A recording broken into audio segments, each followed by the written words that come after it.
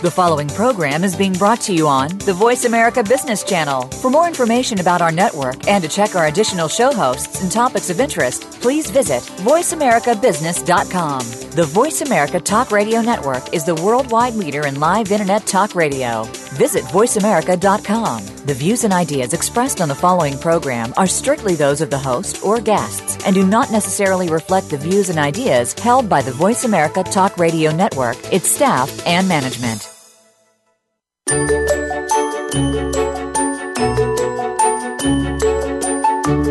Would you like to know how to make better decisions for your business, your people, or yourself? Do you want to recognize when you make errors of judgment that cause the quality of your decisions to drop, and when you are moving away from, not closer to, your goal?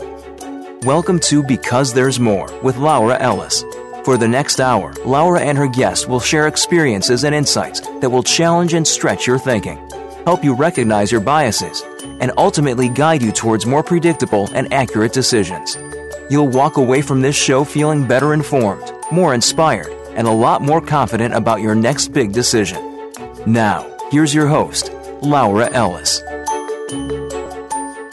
Hello, I'm Laura Ellis, and this is Because There's More, the show that takes a closer look at decision making. Thank you everyone for tuning in again, or for the first time if this is the first time you're listening to us. I'm delighted to be here with you for another show, and I have a feeling I'm going to start every show saying this. I feel so lucky that I start my weeks this way with my show, because every week I have amazing people on my show as guests who are amazing at what they do, great at what they do, passionate about what they do, but they also have the generosity of spirit to share with me and with you their experience, their expertise. And in answering my questions, we all hope that you will get insights, information, knowledge that will help you make better business decisions. So today, I'm absolutely honored to have on Paul Gibbons. Welcome to the show, Paul. Thank you, Laura. It's a pleasure to have you here. And I'm going to say from the top that I read the book that you wrote or was published this year, and I absolutely loved it. And I think you and I have some affinities. I mean, I know we do. Just a few words about last week's show. I had on Kevin Layton. He's a digital marketing expert. And for everyone tuning in today, and for you, Paul, I strongly recommend that you do check the episode out, because it does contain critical yet very practical advice on how to mount some effective marketing campaign. And my personal biggest takeaway as a young organization was Kevin's recommendation to stick with a marketing campaign for 12 months at least before you decide if it was a success or not. And I don't know about you, Paul, but I know that I start things on social media, for example, and then after a few weeks, I think, oh, I didn't get enough followers, so I'm going to stop. So that was a great insight that I earned from that. And the other one was the fact that he advises people not to measure the effectiveness of one method, email versus LinkedIn, for example, but look at it as an overall result. So, but more than that, and that always happens after conversations with guests like you, Paul. I had some insights that came to me later, and in talking to my clients. And basically, my reflection was that if and when we listen to experts, and I want to make sure that people know to differentiate, or they need to differentiate between experience and expertise when they listen to an expert. And I would consider you an expert in what you've written in the book, because you've done so much in that field, Paul. If any of you out there conclude that what you're hearing, it's either common sense or it doesn't make sense, my advice is that you need to listen harder. And I say that with a bit of tongue in cheek, but really it is a reflection of my own belief that perhaps these days we're too quick to accept statements that sound good but have very little substance, or they're backed by nothing, they have no backing behind them, or at the opposite end of the spectrum, we've become a bit lazy and refuse to challenge what we hear, or we stop looking for the deeper meaning in things. And Paul, just in reading your book, I get a strong sense that you and I have similar perspectives on a number of topics. But today we'll focus on what the book discusses in greater detail, the science of successful organizational change. And before we talk more, and I let you speak because I can't wait to hear more from you, um, I just want to read a bit more from your biography, just few key highlights. You've done a lot, so I've chosen some that will give our listeners a sense of who you are and what you've been about. So Paul Gibbons is passionate about how science can be used to improve human flourishing, focusing on the application of the wider human sciences to business and business leadership. He began his career in neurochemistry, followed by master's level study in international economics and finance. He moved to London as a quant derivatives trader working at Salomon Brothers and Morgan Stanley. At 28, he resumed doctoral study in neuroscience, then joined PwC as a strategist and expert on derivatives, then joined PwC's Strategy, Change Management, and Change think tank. In 2001, you founded Future Considerations, a successful training company that you grew significantly, then sold, and joined the University of Wisconsin-Madison as a lecturer, while continuing to coach senior executives worldwide. You have appeared in the Wall Street Journal, Financial Times, The Guardian, the Times newspapers, and in 2008, CEO Magazine named you one of the two CEO super coaches. You've written a self-coaching workbook that I haven't yet read, but I look forward to reading. And this summer, as I said, you published the highly praised book mentioned earlier, The Science of Successful Organizational Change. Very impressive pedigree, marked, I have no doubt, by many important decisions. What were the key decisions that took you from the beginning to where you are today and shaped your thinking? Well, hi. Yes. It's funny. Decision making is an interesting, personal decision making is an interesting non-intellectual pursuit in a way. I was lucky enough to be possessed of very strong intellectual strengths when I was a young man. I had finished university long before I was 20 years old.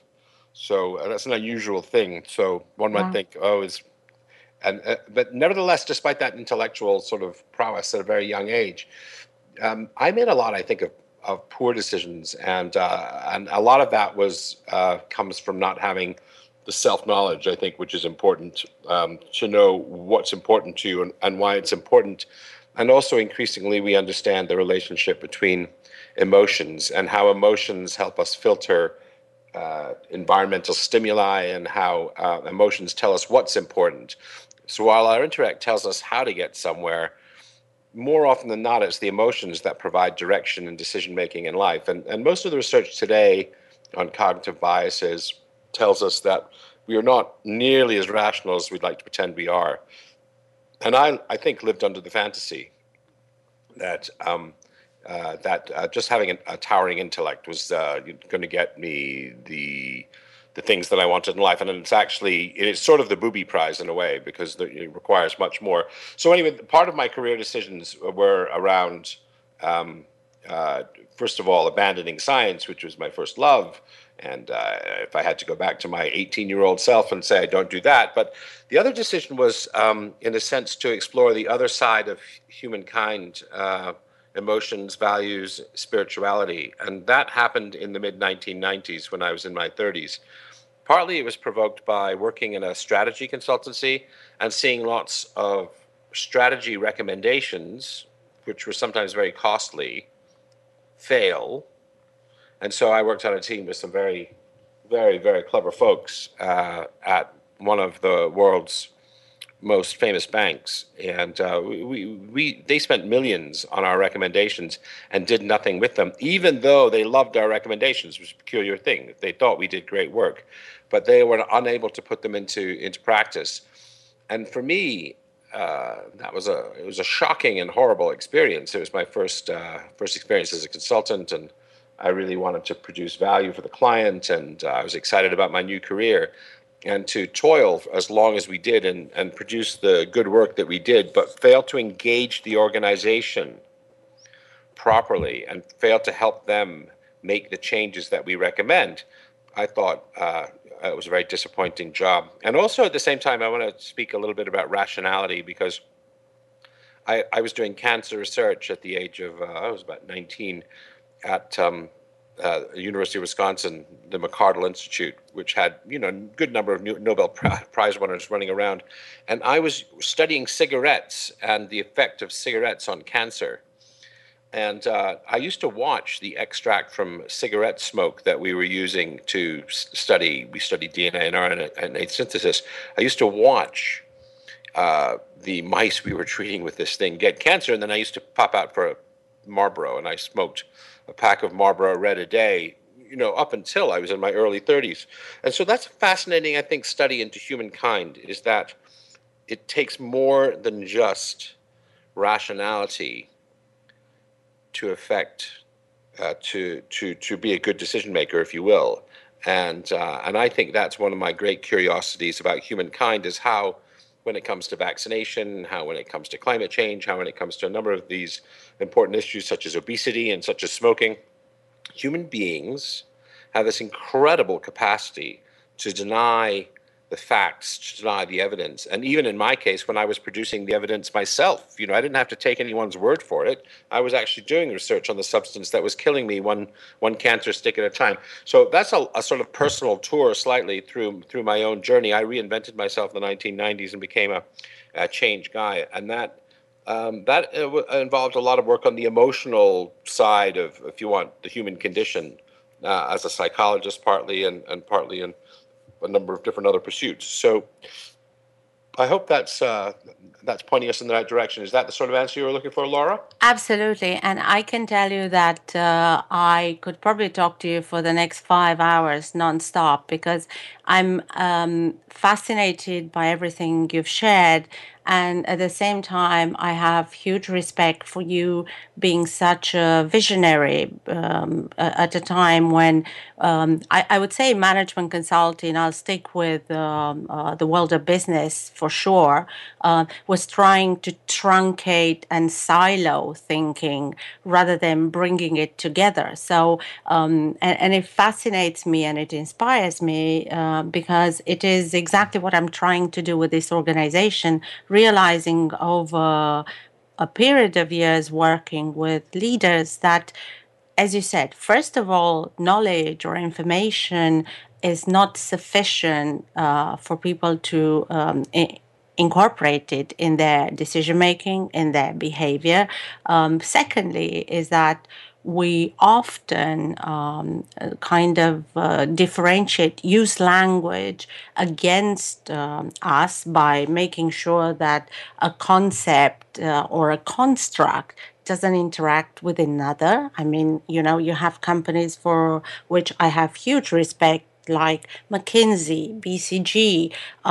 It would be a far stretch to say that those consultants have even basic knowledge of psychology or sociology or anthropology or anything else, right? And the same goes for people in the human capital field. So to have someone who early on felt and realized the need to bring all those sciences together, it's absolutely fascinating. And that's why I'm so in awe of the book you've written and your point of view. And it says here that your book offers the first blueprint for change that fully reflects the newest advances in mindfulness, behavioral economics, sociology, and complexity theory. And I couldn't agree more, though I didn't write those words.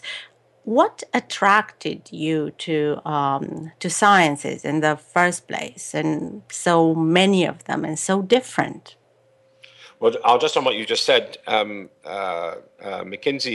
I think McKinsey are a great example of probably the cleverest consulting firm out there. There's no question. I mean, today, as 25 years ago when I began my career, they really, really do some remarkable thinking. But we used to joke around in the 1990s that we used to come in after McKinsey to try and help implement McKinsey's recommendations, that they were, in fact, an example. And I don't think it's true so much today at all. They focus much more on helping clients implement change today. But they were an example of people who got paid huge sums of money, sometimes tens of millions and 20s of millions of dollars, more than that, to make recommendations on strategy to clients. And frequently, the clients would, as with my own change experience at Barclays Bank, agree with the recommendations, but nevertheless find themselves unable to implement them because it requires something more than just reasons. But having said that, I love your questions about science. I think of civilization, our human journey is, having three great temples. One is science. The other one is art, and the other one I think is business, because business. Well, I'll say why I love science. I mean, science is, in 2,500 years, this, hairless ape, which had barely invented agriculture, has done the most remarkable things. And so the science is a collective effort of humankind transcending itself generation after generation and doing more for each other, and using science to the betterment of humankind, I think is, it's just the most inspiring thing for me is the journey of science, the journey of scientific revolution, and the journey of the 20th century. But having said that, business is also an incredible thing. If you think about, there are businesses today which employ millions of people. Those are small city-sized business, and that's a remarkable thing. And why business ties into science, because if it were not for business, most of our science would remain in the laboratory. I mean, if a scientific invention is going to become useful to the world, some business guy, frequently not a scientist, is going to have to find a way to scale it and bring it into our homes. Yeah. And I think that's, for me, the great and important thing that business does is it takes human knowledge and translate it into things that are useful to humans. And so one of the ways I think about business is it's not really a profit-making enterprise. Your profits help you turn on the lights. They help you pay the electricity bill.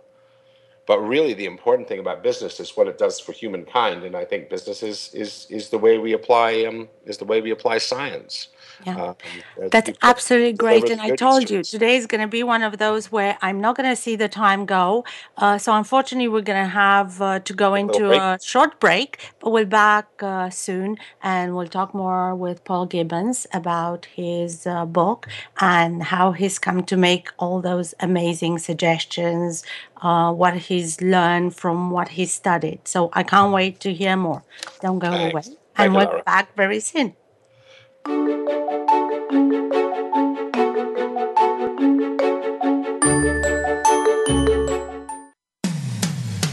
it comes to business, you'll find the experts here. Voice America Business Network.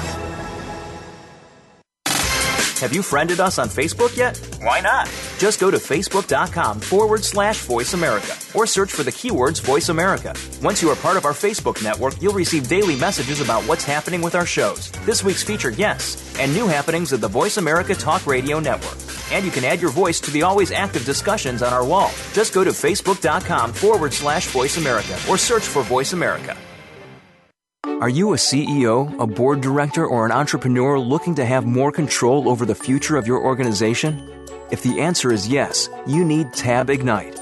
Our approach is unique, intelligent, and it works. Our solution is exclusively positioned to guarantee the results you seek for your business because we make it simple for you to tap our advisors' expertise and experience and make accurate business decisions. Ask Tab Ignite to work for you at tabignite@trustedadvisoryboard.com and make your next decision the first of many best decisions for your company. Do you believe in the value you bring to an organization? Have you been overlooked for a promotion because you think differently than your peers? Do you know that you can and will make a difference to the business? Let Tab Advance be your personal advisory board and help you make different, better decisions about your career. Our team is customized to your successful advancement and hones in on when, why, and how you make those decisions. Build a more fulfilling career. Contact us today at advance@trustedadvisoryboard.com. When it comes to business, you'll find the experts here. Voice America Business Network.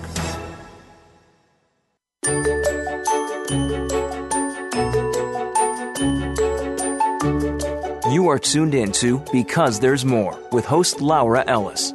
To connect with our program today, please send Laura an email to lellis@trustedadvisoryboard.com. Now, back to Because There's More. Hello, I'm Laura Ellis, and this is Because There's More, the show that takes a closer look at decision making. And it couldn't be more appropriate than having Paul Gibbons today. Hi, Paul.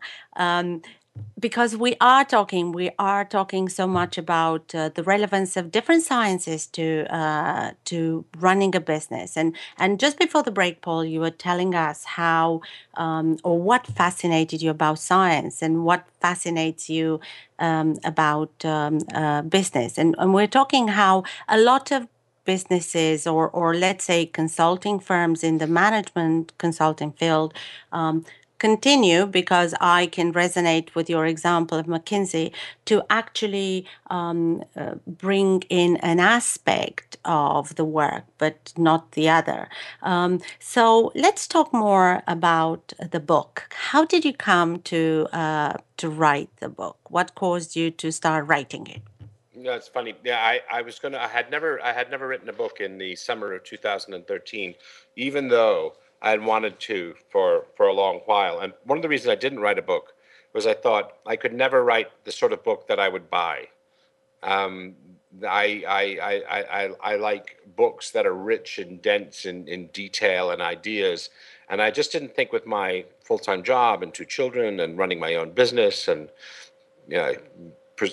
pursuing my own education, I would never be able to write one. So finally in 2013, I arrived in a place where the time was right to do so. I had just moved to a place where I knew no one, and I'd left behind a portfolio of client work from where I moved in the United Kingdom.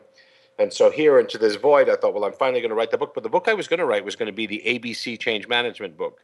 It was going to be the simple how-to, 150 pages, basic guide, change management for managers that don't know much about leading people through change. And as I began to write the book, I began to, sort of like a magpie, thinking, oh, here's some interesting stuff I'll put in on cognitive biases, and here's some interesting stuff I'll put on anti-fragility. And so by the end of the summer, when I'd begun the book, it went from being an ABCs of change management to really, I think, I may say, one of the most advanced books on change management there is out there. It's not really written for people who aren't very experienced business people or people who are experienced in leading change. So in a way, what I think it does well is it takes the 30 or 40 most important books written in the human sciences, and by that I mean I do mean psychology, but also economics, finance, sociology, neuroscience, anthropology, and it puts together the most important advances in the human sciences and tries to deploy them so that change people and strategists can make sense of them in their business. And so it went from being a book that I was going to write in 3 months to taking almost 2 years of full-time effort and research. So. And I'd say it's amazing that it only took you 2 years, full-time, because there is so much information in the book. And it may not be a fair question because of the content being so rich to ask what would be the premise or the key messages. But just in hope that people out there want to know more and then pick up the book, because it's absolutely worth reading it. What would you say the key messages are from the book? Well, I think one of the key messages that I want to leave people with is that change management hasn't really advanced in the last 20 years.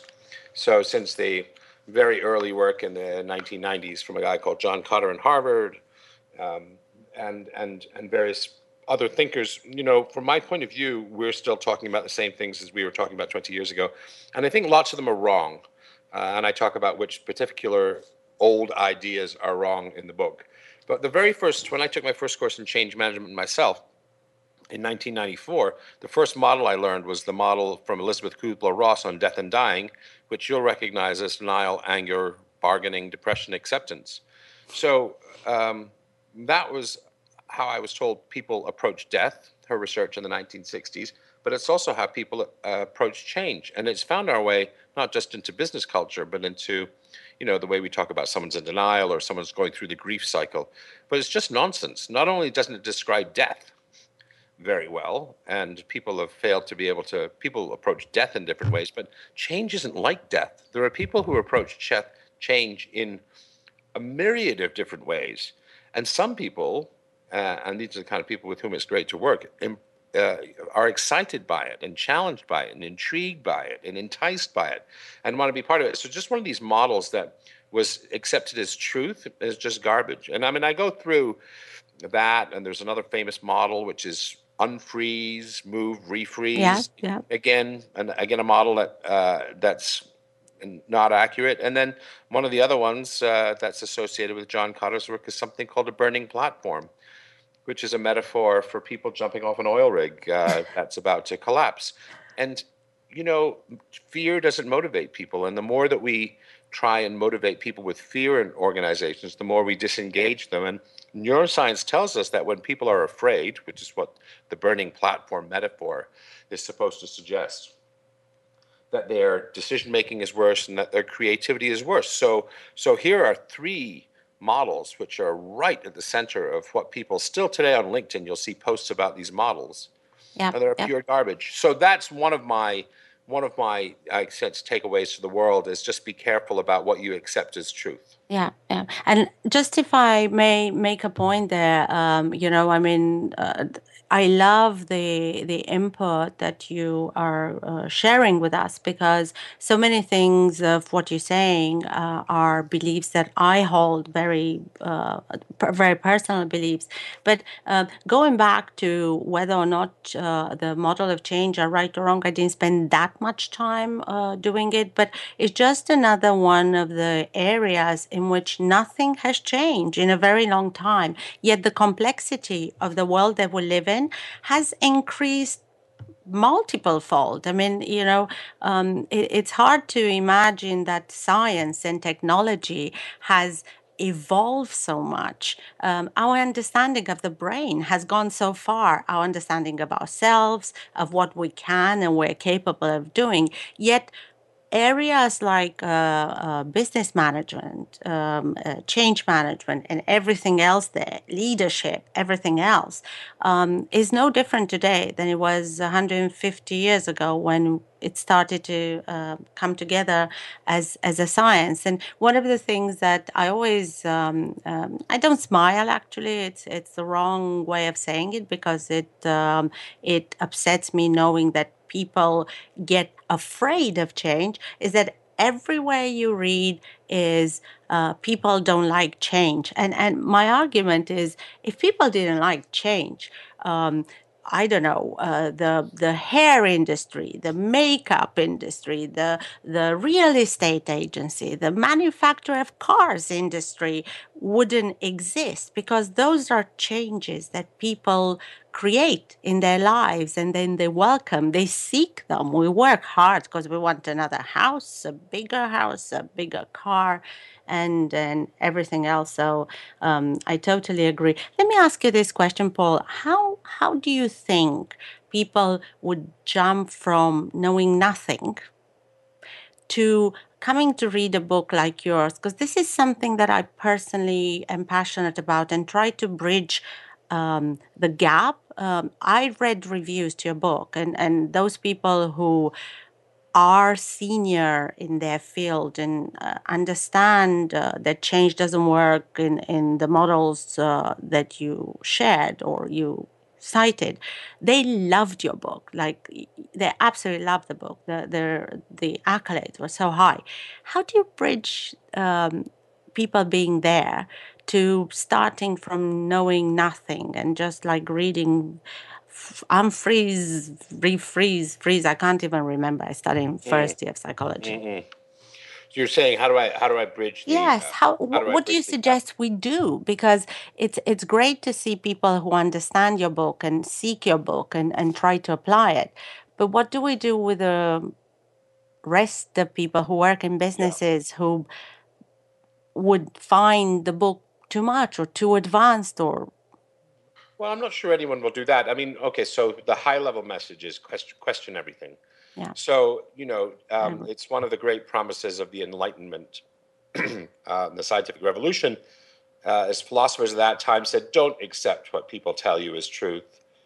Ask for yourself, find out for yourself, be your own judge, and don't pay as much attention to received wisdom or common sense or things that come out of the mouths of change gurus. So that's one thing I want is to it used to be a hippie bumper sticker, question everything. So that would be one stance that I would like people to take. It's a skeptical stance. It's a demand for people to produce evidence for what they say. So that's one thing. So that's a very high level message. But I don't want your listeners to think that all of the conclusions from the book are negative. I mean, I do spend some time on pseudoscience and anti-science and change management myths. I have a list of 20 change management myths, most of which are still believed and still in use. But I also want to speak about the positive side of it, because it's not just about tearing down what doesn't work or what's not believed. I mean, a good 3/4 of the book is bringing new ideas, and ideas I don't think you'll find very many other places. I agree. To the change world. So some of the work on changing behaviors and on changing the habits is new 21st century research on how habits change. Well, why are habit change important? Because if you talk to people, for example, they've done research on people who have a heart attack. Now, that's a pretty serious event. And only 4% of the people who suffer from a myocardial infarction changed their diet, exercise, and smoking behaviors, the 3 categories of behavior. That's 4% of the people who have a heart attack. So if people who think that change is all about reasons, well, we know that it's not. It takes more than just reasons for people to make personal changes. But people say, oh, it's about the emotions. Well, no, it's not about the emotions, because if nearly dying and saying goodbye to your loved ones is not a sufficiently emotional experience to provoke change in behaviors, then what is? Yeah. So that's one important message. And why is that the case? It's because habits are hard to change. And so the 21st century, we've begun to really understand more about habits. Yeah. I think Carol Dweck's work on the growth mindset, and one of the things that I'm talking to Microsoft about at the moment is how do you create a growth culture in your organization where people embrace challenges, and so rather than resist change or fear change or oppose change, is how do you create a culture in an organization where novelty is welcomed? And that's good for innovation, it's good for driving creativity, it's good for driving business results, it's good for driving entrepreneurship. So those are some of the positive ideas. And again, there are many, and there are probably too many to list. But so I want to leave your readers not thinking that this guy just saying that everybody else is full of baloney. But actually, most of the research in the 21st century is pointing us towards some really exciting, new and practical things that we can do in the change world. Yeah, and I totally agree. And by no means I wanted to take the discussion in that direction. My personal experience has been that everything is moving so quickly that we often don't have the time to access the information that is perhaps reflective of exactly what you said, 21st century research. I do find that there's still an imbalance between what's happening in the academia and in the lab and what's being transferred or transmitted into the business. What's your perspective on that? I mean, I know that a book like yours, I will start recommending to all of my clients, but only so many of the people out there are my clients. So that's what I was talking about. What's your perspective of how much science comes into business today? I was having a chat with a professor of criminology and talking about some of the research I put in the book is actually from the criminal justice system, because we experiment in the criminal justice system with punishing people as a way of changing behavior. That's part of the objective of incarceration in the criminal justice system, is to change behavior. And so I asked a criminologist, I said, what percentage of the criminal justice system follows the science that sociologists and criminal justice people do? And he says, whatever the science says, the criminal justice system does the opposite. So I had to chuckle at that. And that's partly, in fact, very also true in business, is that so much of what business people do, and I'm going to particularly speak about human resources, flies in the face of evidence. So one example in the book, and I'm talking about evidence-based management now, which is managing based on what science tells you is the best practice. So one of the ways that people interview for jobs today is that interviewers have a chat with them. So someone hustles from their desk into a little room to meet a new candidate and has 45 minutes or an hour with them and asks them a series of questions about their behavior. And of course, of my 35-year business career, I've had a lot of these so-called chat interviews. Tell us a bit about your experience, walk us through why you made this choice, how did you like living in London? That's called an unstructured interview by psychologists, or a chat interview. They're almost uncorrelated with success on the job. So I want your readers to really hear that. That interview technique, that represents about 80% of what happens, even recruiting people at a very senior level, has no predictive success. It's slightly better than astrology at predicting how well someone will lead in an organization. So what works better? And there's a host of different tools, but certainly assessment centers, work samples, structured interviews, behavioral interviews. There are a whole number of different tools that human resources can deploy to help assess candidates better. Yet 80% of what happens in the business world is people walking into a room and having a chat with a new candidate. So again, it doesn't predict success, but here's, how many millions of those kind of interviews are happening in the business world today? Yeah. Quite a lot. And if I just may step in there just for 1 second, of course, we're coming close to the break, but I wanted to say, when you say that are almost unpredictable of success, it's actually a higher prediction of success if you toss up a coin, because you'll get 50-50, at least you'll have 50% if you get it right. So it's no different than guessing. And I'm saying that because this is what I've done and this is what I do. And what makes it worse is that when an organization, and I totally agree with you, when an organization does decide that they need to bring in the experts, and I spent 7 years running assessment centers for a number of our clients. If a change in business revenue happens for the worse, those are sometimes the first things that get cut. And the problem is that while the experts, while we were on site, things were being done the scientific way, but the client per se learned nothing about our science. And while I'm not saying that you can learn in one session what someone has studied and applied for more than 10 years, there's still absolutely no transfer of knowledge. But we're going to go into the break, and what I'd like you to focus on when we come back, Paul, is really discuss more about those points that are very positive in your book. You're absolutely right, and encourage people, one, to pick up your book, and secondly, to give a second thought to maybe the way I'm doing things today can be changed to better results and better outcome. So encourage people to think and question a bit what they do typically. So don't go away. We'll be back in a couple of minutes.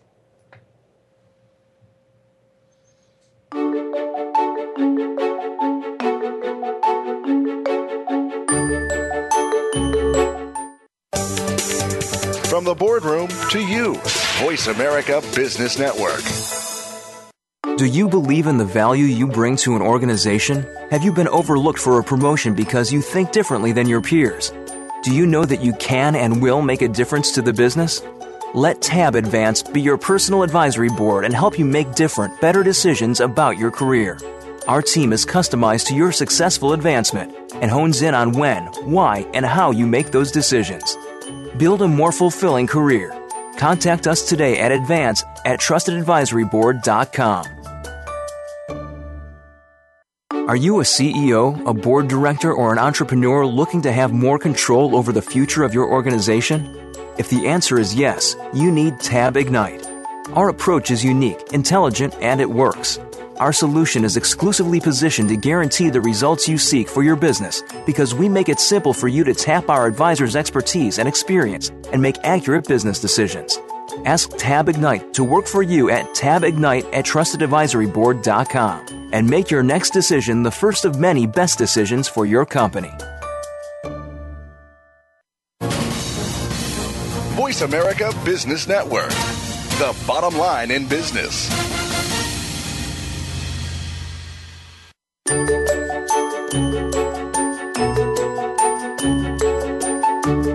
You are tuned in to Because There's More with host Laura Ellis. To connect with our program today, please send Laura an email to lellis@trustedadvisoryboard.com. Now, back to Because There's More. Hello, I'm Laura Ellis, and this is Because There's More, the show that takes a closer look at decision making. And I'm here with Paul Gibbons, who has been talking to us, sharing with us some amazing insights and information that he also put together in his book that I strongly recommend. And I will make sure that I say the name at least a couple of times. So it's The Science of Successful Organizational Change. And you will find that on Amazon. And just before the break, Paul was telling me that he put into his book, and I loved reading the book, a lot of the things that tap into 21st century science that allow organizations to get better results. So, Paul, share with us some more what some of those things are, and hope that people will buy the book because it is an amazing book. Some more of the specific and positive things that are coming out of the book are in the areas of changing behaviors. As with my early client experience at Barclays Bank in the 1990s, knowing what you ought to do is only half the battle. And the question is how do we align our insides, so what we want in the world, our best decisions, how do we put those into practice? So how do we change behaviors, our own behaviors of our people and organizations that we work with? How do we change behaviors to produce the kind of results we want in the world? Because we don't just want people who talk a good game. So we don't just want people who think, for example, that the world is warming and we have to do something. We need people to change behaviors. So that's one of our great challenges in the world today, is having science, where science doesn't provide the answers to everything, but it does provide the answers to some things. And we need in the world today, and I mean in the business world too, of course, to where science provides us with answers, we need to be doing what science suggests is correct. Yeah. It's not that science is infallible, but frequently it's better than all of the other alternatives. And that's true in our experience in recruitment, Laura, the experience you have in assessment centers, is that getting people to actually pay attention to what the facts and the data say is a great challenge for society. It's a great challenge for the guy who suffers a heart attack. It's the great challenge for parents who want to vaccinate their children or have their children go to good schools. And it's a challenge for business people wanting to lead in very complex and volatile environments. So we want science. When science is on our side, we want science to do the job. So there's an entire chapter in the book on influencing, is how you change hearts and minds, which is part of the battle. And there's also a chapter on changing behavior. And those are two of the, if you want, the big chapters in the back of the book. Yeah, yeah. And what I also, it's hard to say what I also, because I loved everything in the book, Paul. But one of the things that I have opened my mind to, and I will admit it's been in the last probably 1 year or 2 years the most, as a scientist, and I, again, maybe a different school, I studied in England. As a scientist, you're almost trained, your mind is trained to refute some of the things that don't immediately have a scientific, is not scientifically based.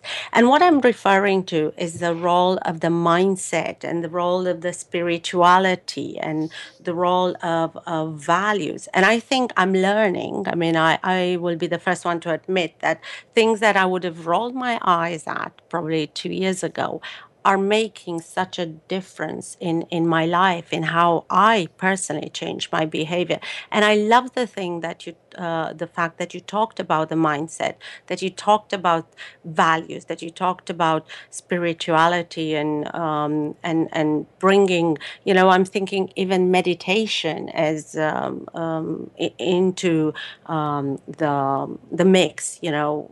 Tell us more about that. What particular in mindfulness? Yes, Well, absolutely. I think that is so. People do say, well, how do you change your insides? How do you actually change the way the mind operates?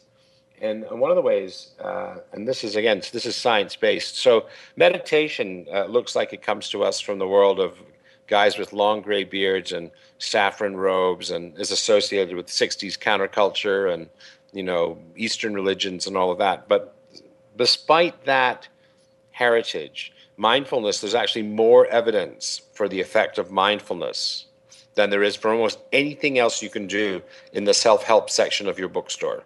You take that whole self-help section in your bookstore, and there's more evidence for what mindfulness can do. So what does it do? Well, one of the things it does is it helps you learn to watch your mind in action. So we want to make better choices in business. We want to make better decisions. But one of the ways we need to one of the things you need to do in order to do that is to see yourself, watch your mind making the decisions it makes already, if you want, on default setting. So if you want to change a behavior, whether it's a behavior of business practices, maybe coaching my staff for 15 minutes every week, having a 15-minute coaching session, or maybe it's spending 30 minutes a day on big picture visionary thinking. Say it's a behavior change like that you want to do, you need to be aware of the default patterns. In other words, say you want to change the way you drive to work in the morning, you get in the car. That's such an automatic process that most people will be halfway there before they think, oh, I want to try a different route. The mindfulness offers the ability to kind of watch what you're doing more closely. And so when we do mindfulness education in business, we call it attention training, because it's basically training your attention to watch more closely the world and its environment. And so it improves emotion control, it improves decision making, it's related to creativity, it's related to, in the psychology sphere, it's related to help with addictions and depression. It's helped with what's called executive center function. So that's the brain's, if you want, the brain's control center.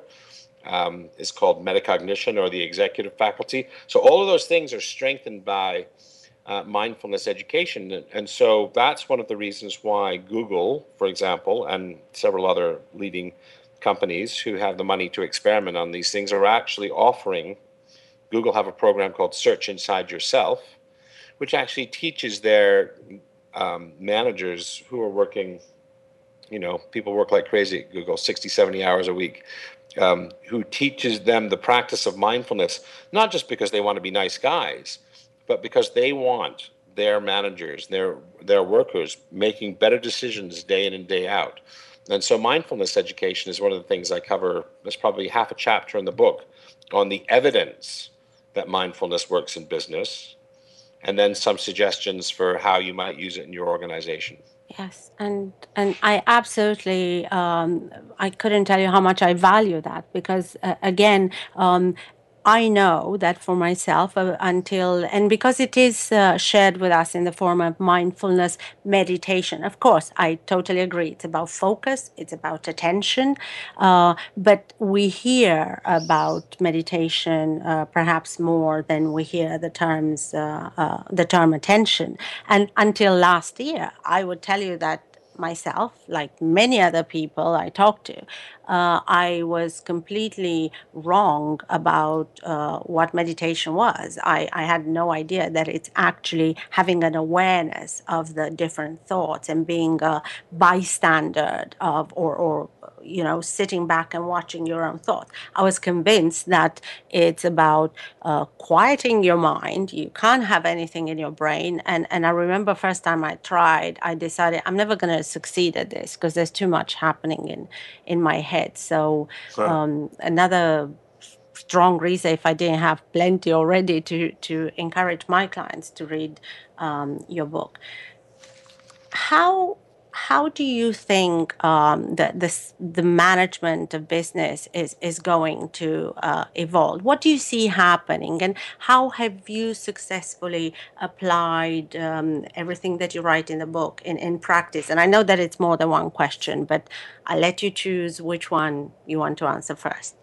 Well, one of the things that I think is really, really terribly poorly done is the way we educate business leaders. So I'll give you two examples. So one example is change management as it is right now. I wrote in one of my articles that change management ought to be euthanized. We used to put it to sleep. So here, a guy who's an expert, I suppose, on change management and who's written a book on change management saying, actually, what we don't want is change management. Change management is a way of thinking about the world, which should be cast out. So why do I say that? Right now, it's usually done by specialists. And what I say in the book that's somewhat controversial is when you're using change management people, you're covering up for deficits in stuff that leaders should be doing anyway. Yep.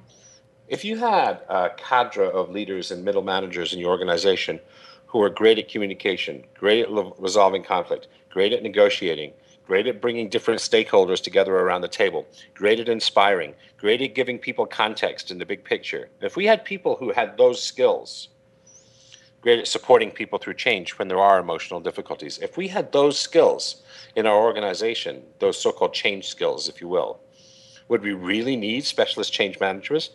No, I don't think we would. And so part of what change management is, it's to make up for deficits in leadership and management in the wider business world. And so why are those deficits exist? If you look at the Harvard Business School curriculum, it's a very fine university and a very fine business school, but if you look at their curriculum, there's only one out of about 100 electives which have anything to do with business change, managing people through change, leading people through change. That's 1 out of 100, and they're electives, it's not mandatory. So here we have an individual graduating from the best respected business school in the country. Well, let's say, for the sake of argument, it's the best respected business school in the country, with almost no knowledge of people and organizations of how to lead people through change. Yeah. And so if you look at business education, it's almost entirely, if you want to call secular, or almost entirely divorced from the real business of business, which is getting people to work together to produce value. Yeah. And the second dean of the Harvard Business School, a guy called Dunham, said in the 1920s, I believe, he said, nothing is more important for the business leader than to understand human behavior. So here we have a guy who's the dean of Harvard Business School saying almost 100 years ago that we need to understand human behavior to be good business people. And yet we have a curriculum today which is almost devoid of education on human behavior. So, I mean, I think I'll leave the point there. The fact is, we're really equipping people very, very badly in the business world. I agree, Paul. I think I'm going to have to bump off the next show, because I think what we're talking about here, it's going to be more interesting. I'm joking. I don't know what the next show is about. I'm just saying that we only have about a minute and a half till the end. But you know what? I think you need to promise on air that you will come for another show, because there's so much more to talk about. I mean, just listening to you about eradicating change management as a concept, because leadership should cover that. I'm thinking That goes for employee engagement. That goes for this, for the other. The problem is people who are in the leadership space don't think about it that way. So we'll have to find a way to change the world, Paul. Unfortunately, this is all we have time for today. And next week is just interesting that I do have a representative of more of a traditional approach to change management, following the models. But let's listen to next week, 9 a.m. Eastern, and hear from Andrew Webster, and then we'll find a way to bridge both. And thank you for a great content, Paul. We'll talk again soon, no doubt. Everyone, thank you, Laura. Have a great week.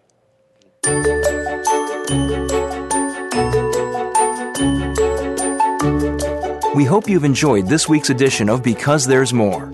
Join Laura Ellis again next Monday at 6 a.m. Pacific Time, 9 a.m. Eastern Time, and 2 p.m. GMT on the Voice America Business Channel. Be sure to tune in, because there's more.